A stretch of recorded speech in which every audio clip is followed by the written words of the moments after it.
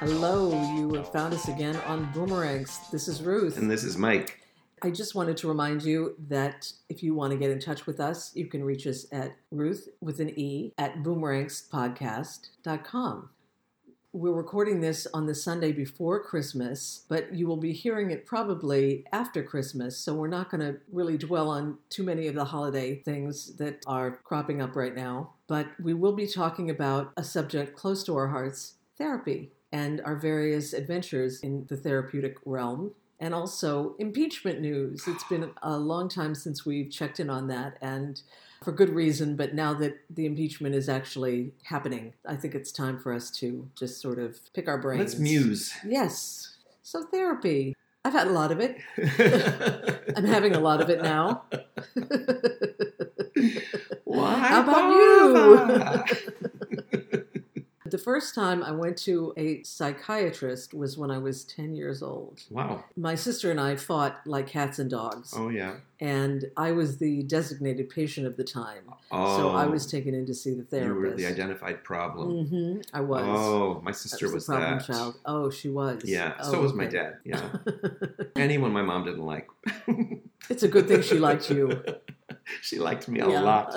Anyway, I continue to have therapy. My longest relationships with a therapist, I had one for 8 years in my 20s and for 11 years in my 40s. Both of those were beneficial, but really it was just talk therapy. Mm-hmm. I did end up with medication beginning in, 1996. So I've had talk therapy. Recently, I've had cognitive behavioral therapy, which I like quite a bit. You said it's very effective. Yes. I did cognitive behavioral, but I did it at Kaiser, so I only got to see the therapist once every 8 weeks or so. So it really didn't do too much. But he did give me homework, and there were charts and things that I was to fill out. Once every 8 all of weeks. that. Yeah, Kaiser's a great medical system Yeah. for physical. For mental health, not so good. Okay. So now, what are you involved in currently? Now, I'm in neuroaffective relation modeling, NARM therapy. It's brilliant. I'm not even sure what it is, but I love it. It's a form of therapy that's an offshoot of another kind of therapy I've learned about called somatic. There's a second word to it. It's a branch of therapy. I don't know the term, but I do know somatic. But, it's really about checking in with the body. The body. I think that there's been a movement in modern day psychotherapy towards methods that honor more about the part the body plays in mental illness and mental health, both.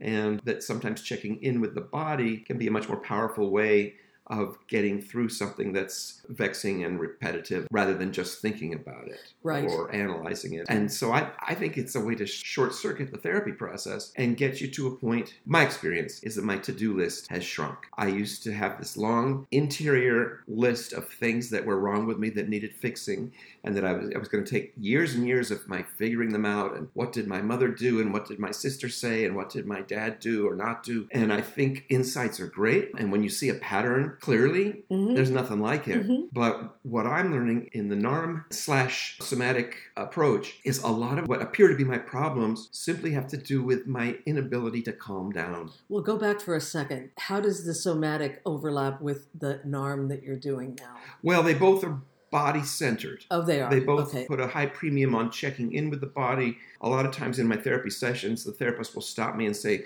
why don't you just stop talking for a second and just see how you're feeling? Tell me what you're feeling. What are you feeling right now? And it's always a challenge because I live in my head so much. Got it. And I usually can't even tell her what I'm feeling. Although often, if it's a good thing, I feel this feeling inside my chest, like in my sternum, of an openness and a kind of quietness. I don't know. It's been simplifying things for me. I'm not trying so hard to figure out why I'm this way or that way. Yeah.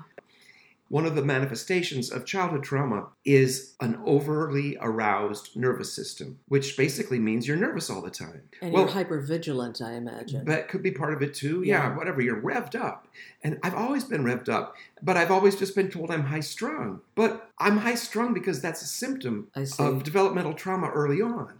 Well, just over these few months that we've been podcasting, I've seen a difference in you. I mean, the trip to Paris was huge. Yeah, I used it there, though. I made a point of staying calm to the degree I was able to. Even when I do storytelling now, I will stop in the middle of my story and just say, whoa, I'm really trying to calm down these days, so I just need to take a second here and just take a breath. And I'll do it in the middle of a story. Oh, wow. And for performance, it's great. I've always loved performing, but I've always loved performing from the standpoint of I'm going to make them like me and it's going to be gratifying. Well, it is when they do. But you know what? It's not fun. It's not fun because it's slavish. It's all about the response you're getting. Yeah. I walk out and do a story now and it's like, I'm going to go out there because I want to enjoy myself. The way I know I can enjoy myself is to calm down. And the story gets better, it turns out, because I'm not forcing it down anyone's throat, And your voice gets lower. And my voice gets very sexy. I was going to say sexy. And I become very attractive. I think that's fantastic. Yeah. It's fun to learn that the problems you have may not be as complex or as insurmountable as you think. Yeah. But the solutions are almost counterintuitively simple. I would say I have a different process. Mm-hmm. Mine has to do with trying to get in touch with my actual feelings. Early on, I learned that vulnerability was not my friend. Right. And that to express hurt was to leave myself open. Right. And that really did not go well.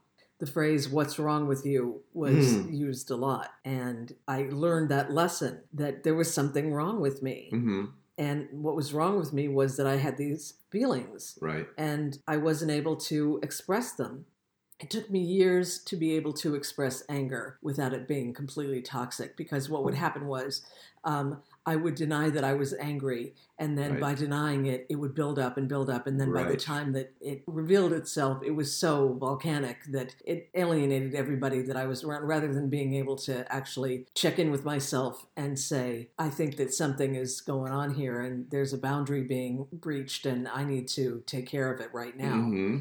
I'm getting better at that, but I still have a hard time. I was just watching The Holiday with the girls last night, and the character that Cameron Diaz plays can't cry. Oh. And that's kind of me. I wouldn't say that I can't cry, but I have a really hard time with it.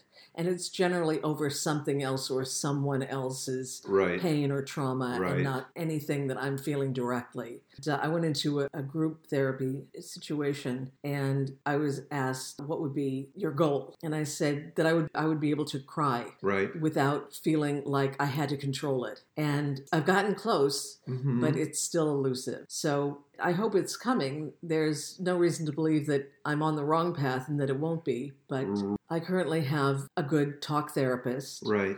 I'm in a process group, which is all women. And I'm also in a female support group, all women.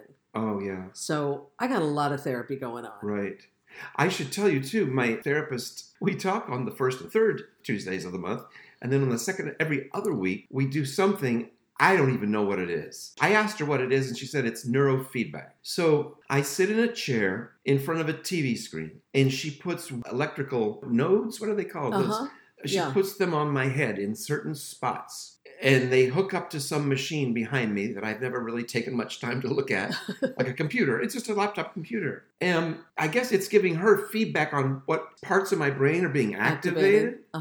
I get to watch whatever I want, so I always watch nature shows with David Attenborough. Good choice. I love his voice, and I love those shows. And this is going to sound so wacky. She gives me a teddy bear, but the teddy bear has a wire on it, and the teddy bear vibrates. And as I'm watching the TV, the screen, like you look at a TV and you see the picture on the TV. Imagine if all of a sudden from the top and sides, a large frame started to close in. Almost like an aperture on a camera. And suddenly the picture's smaller and there's black all around it. And then it'll get a little bigger and then it might get smaller and then it'll get all real big again. And same with the teddy bear. He vibrates, but sometimes it's a high velocity vibrating and sometimes it's a little lower and a little... And all I know is it feels really good to hold this teddy bear against my stomach and feel the vibration. When I'm done, she says, how are you feeling? And I said, I feel calm. So I don't get it. But I just trust her and I trust the process. And I've been doing it long enough to learn. Yeah, it's like she's rewiring your brain. Yeah. That's cool. It's like I'm used to walking around with a certain amount of self-criticism. And you talked about repetitive negative thoughts. Yeah. And I've always wanted to let go of them, but I never thought the solution was to hold a vibrating teddy bear and watch lions kill each other on the savannah with David Attenborough saying how fascinating it is. Well, this sounds like a really way more dynamic enterprise than most talk therapy is. Yeah. It sounds like it's really aims at the source of the problems, not just the original patterning that went on that created the problems. Right. And I think it undoes some of the trauma effects because the response in the moment to traumatic situations or developmental trauma is to get very wound up because you're waiting for the next missile to come through. You're always expecting the next thing. Anyway, so I'm very pleased with it. I think that's great. I don't know that I have anything more to say. But you said with the cognitive behavioral that you've gotten real results. I found it brought me a lot of peace. Right. And it allowed me to look at how my brain works. Right. And see how my brain responds to things. Right. And really what that means to how I react. And I think I've made more progress in the last 4 years than I made in all the talk therapy that I had up until that time. If you think about it, 12-step programs are behavioral therapy. Yep. And those work as well as anything else in affecting people's really deepest compulsions and addictions. Right. And connection is what you get in the 12-step community too. Yeah. And that's my other, my two curing principles are relaxing and also connection. Well, it makes sense because in order to connect with other people, you have to calm down. That's right. They do go together. Yeah. So shall we go on to our long neglected topic, which is impeachment? Oh, my God. Yes. Let's venture forth. As of today, Congress has gone on vacation for the holidays, and Nancy Pelosi has not given the articles of impeachment to the Senate. I believe because she said she doesn't know who the managers of that process are going to be in the Senate. She can't know that because she doesn't know what format the Senate trial is going to take. Although I think he's made it pretty clear what the format's going to take. It's going to be a railroad. And yet Trump is saying that he wants a trial in a traditional sense. But he doesn't want witnesses, does he? He doesn't want the witnesses that the Congress asked for. So no, he doesn't want those witnesses. He doesn't want to be able to call on Hunter Biden. Right. And maybe Joe Biden and the whistleblower, the one he can't stop talking about. Oh, yeah. I heard that person's going to come forth anyway. I've heard that for a long time, but why? Do we need him? No. Or her? No, but I think they're going to. And I think it's a good idea because I think it will take that argument off the table. Well, that argument is, to me, it's already off the table. And Don't still see we that have going to, anywhere. And still we persist because it's the right thing to do. It is the right thing to do. Yeah. I held up the impeachment headline to my youngest. Oh, yeah. And said, Trump is History. impeached. Yeah. Yeah. And she was like, so what? Nothing's going to change. I felt the same way as she did. But I'm thinking, now that we discuss it, I think the question about whether minds will be changed or not is maybe the wrong question. I think you're right about that. Yeah. I think we had to do it. We couldn't stand here and say, and we let him get away with the next thing and the next thing and the next thing. Something had to happen. Yeah. And whether this creates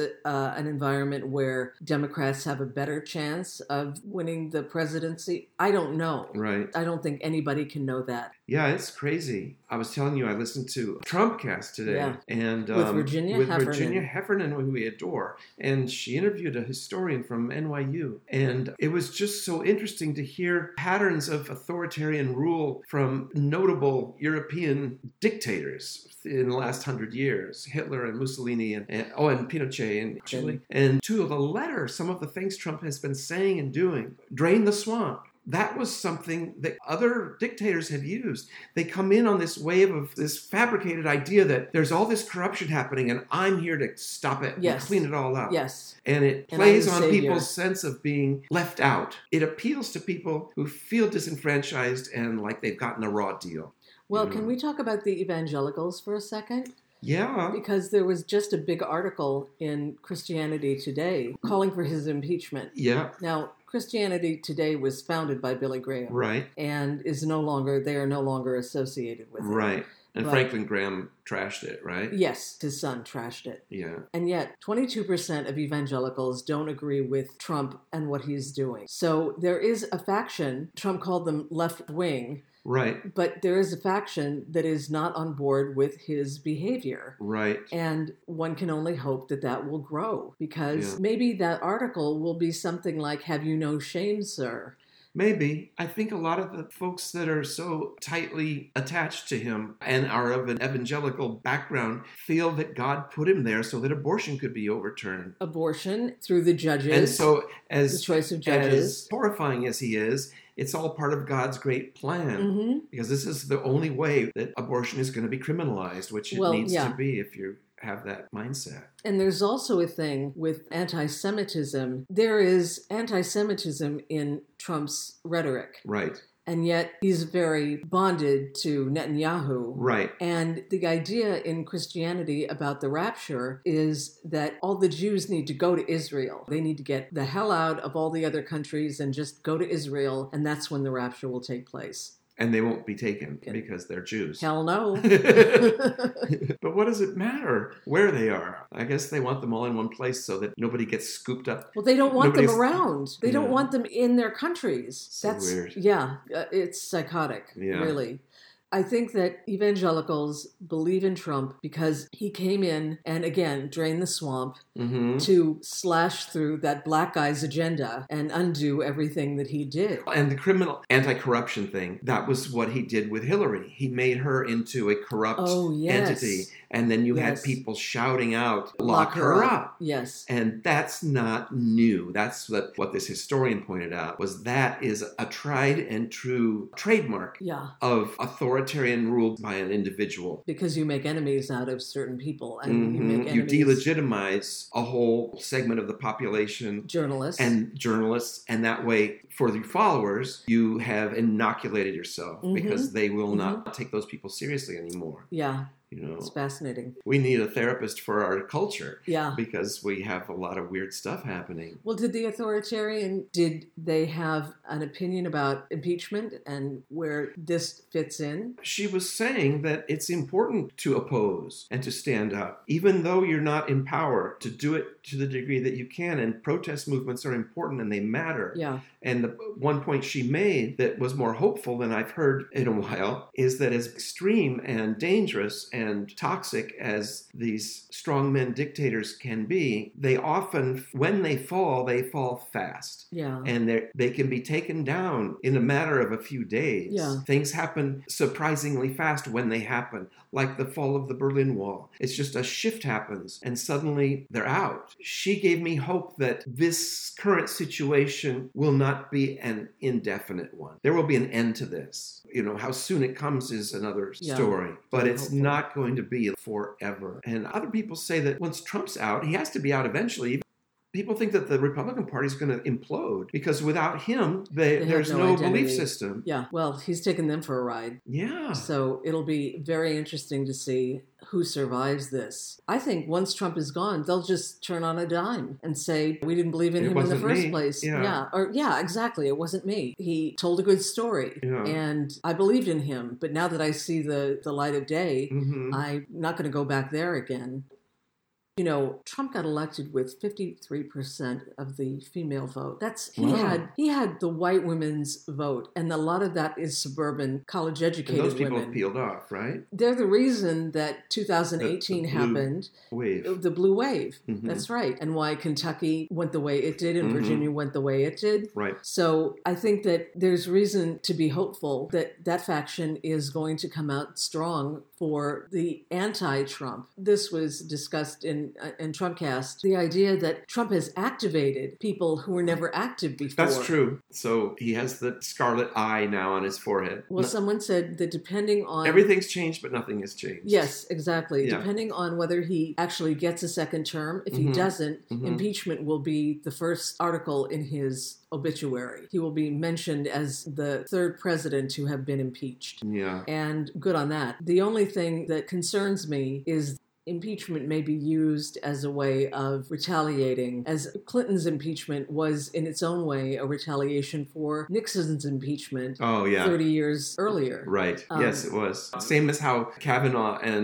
especially, was revenge over Bork. Yes, that's right. Those Republicans resentments, they last a long time. Yeah, it could happen and it could be a back and forth. And, one thing that Joe Biden said during the debates, I believe him on this, and I've thought this for a long time, that if we don't find a way to have our two sides come together to govern, our ability to continue as a democracy is at an end. Yeah. Really, we can't have a democracy without having cooperation between the two parties. And that's more my concern in the long view. Yeah.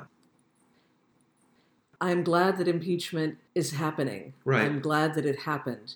I think we had to do it. And we won't know the results for at least another year. Even after we have another president, if we have another president, there will be a lot to shake out, as Mayor Pete has said. It's about the day after the inauguration. Yep. And I also believe Nancy Pelosi when she said all roads lead to Putin. Yes. I really think that's the whole thing. And that's the strand, the little beads are going to come off the necklace at that point. Yes. It's going to be like, that's the thing. Well, that's the subject for our next podcast, dear listeners. Yes, we do. We have to have a conversation about Putin. He might not be in power all that long either. These structures aren't, according to the woman on Trumpcast today, they're not as formidable as they appear to be. No, I think she's right about that, which is very hopeful. Yeah, it kind of makes it, because otherwise, if you don't see that, you don't have an impetus to go out and protest because you think, what's the point? It's so solid. It's just like concrete. Yes. But that's why we need voices like that say it's not necessarily as solid as it appears to be. It never is. Yeah. I don't think. Just like our psychological issues that we deal with aren't necessarily as intractable as they seem to be. That's right. Yeah. That's right. We have options. We have choices. Right. And things can be, tyrants can be overthrown. Yes. Yay. Let's end on that note. Okay. I like that. Happy Christmas note. Yes. Well, happy holidays, boomers. I guess that by the time you hear this, it will be inching up to a brand new year. So let's hope that 2020 is the year we hope it will be. Well, thank you for joining us, boomers.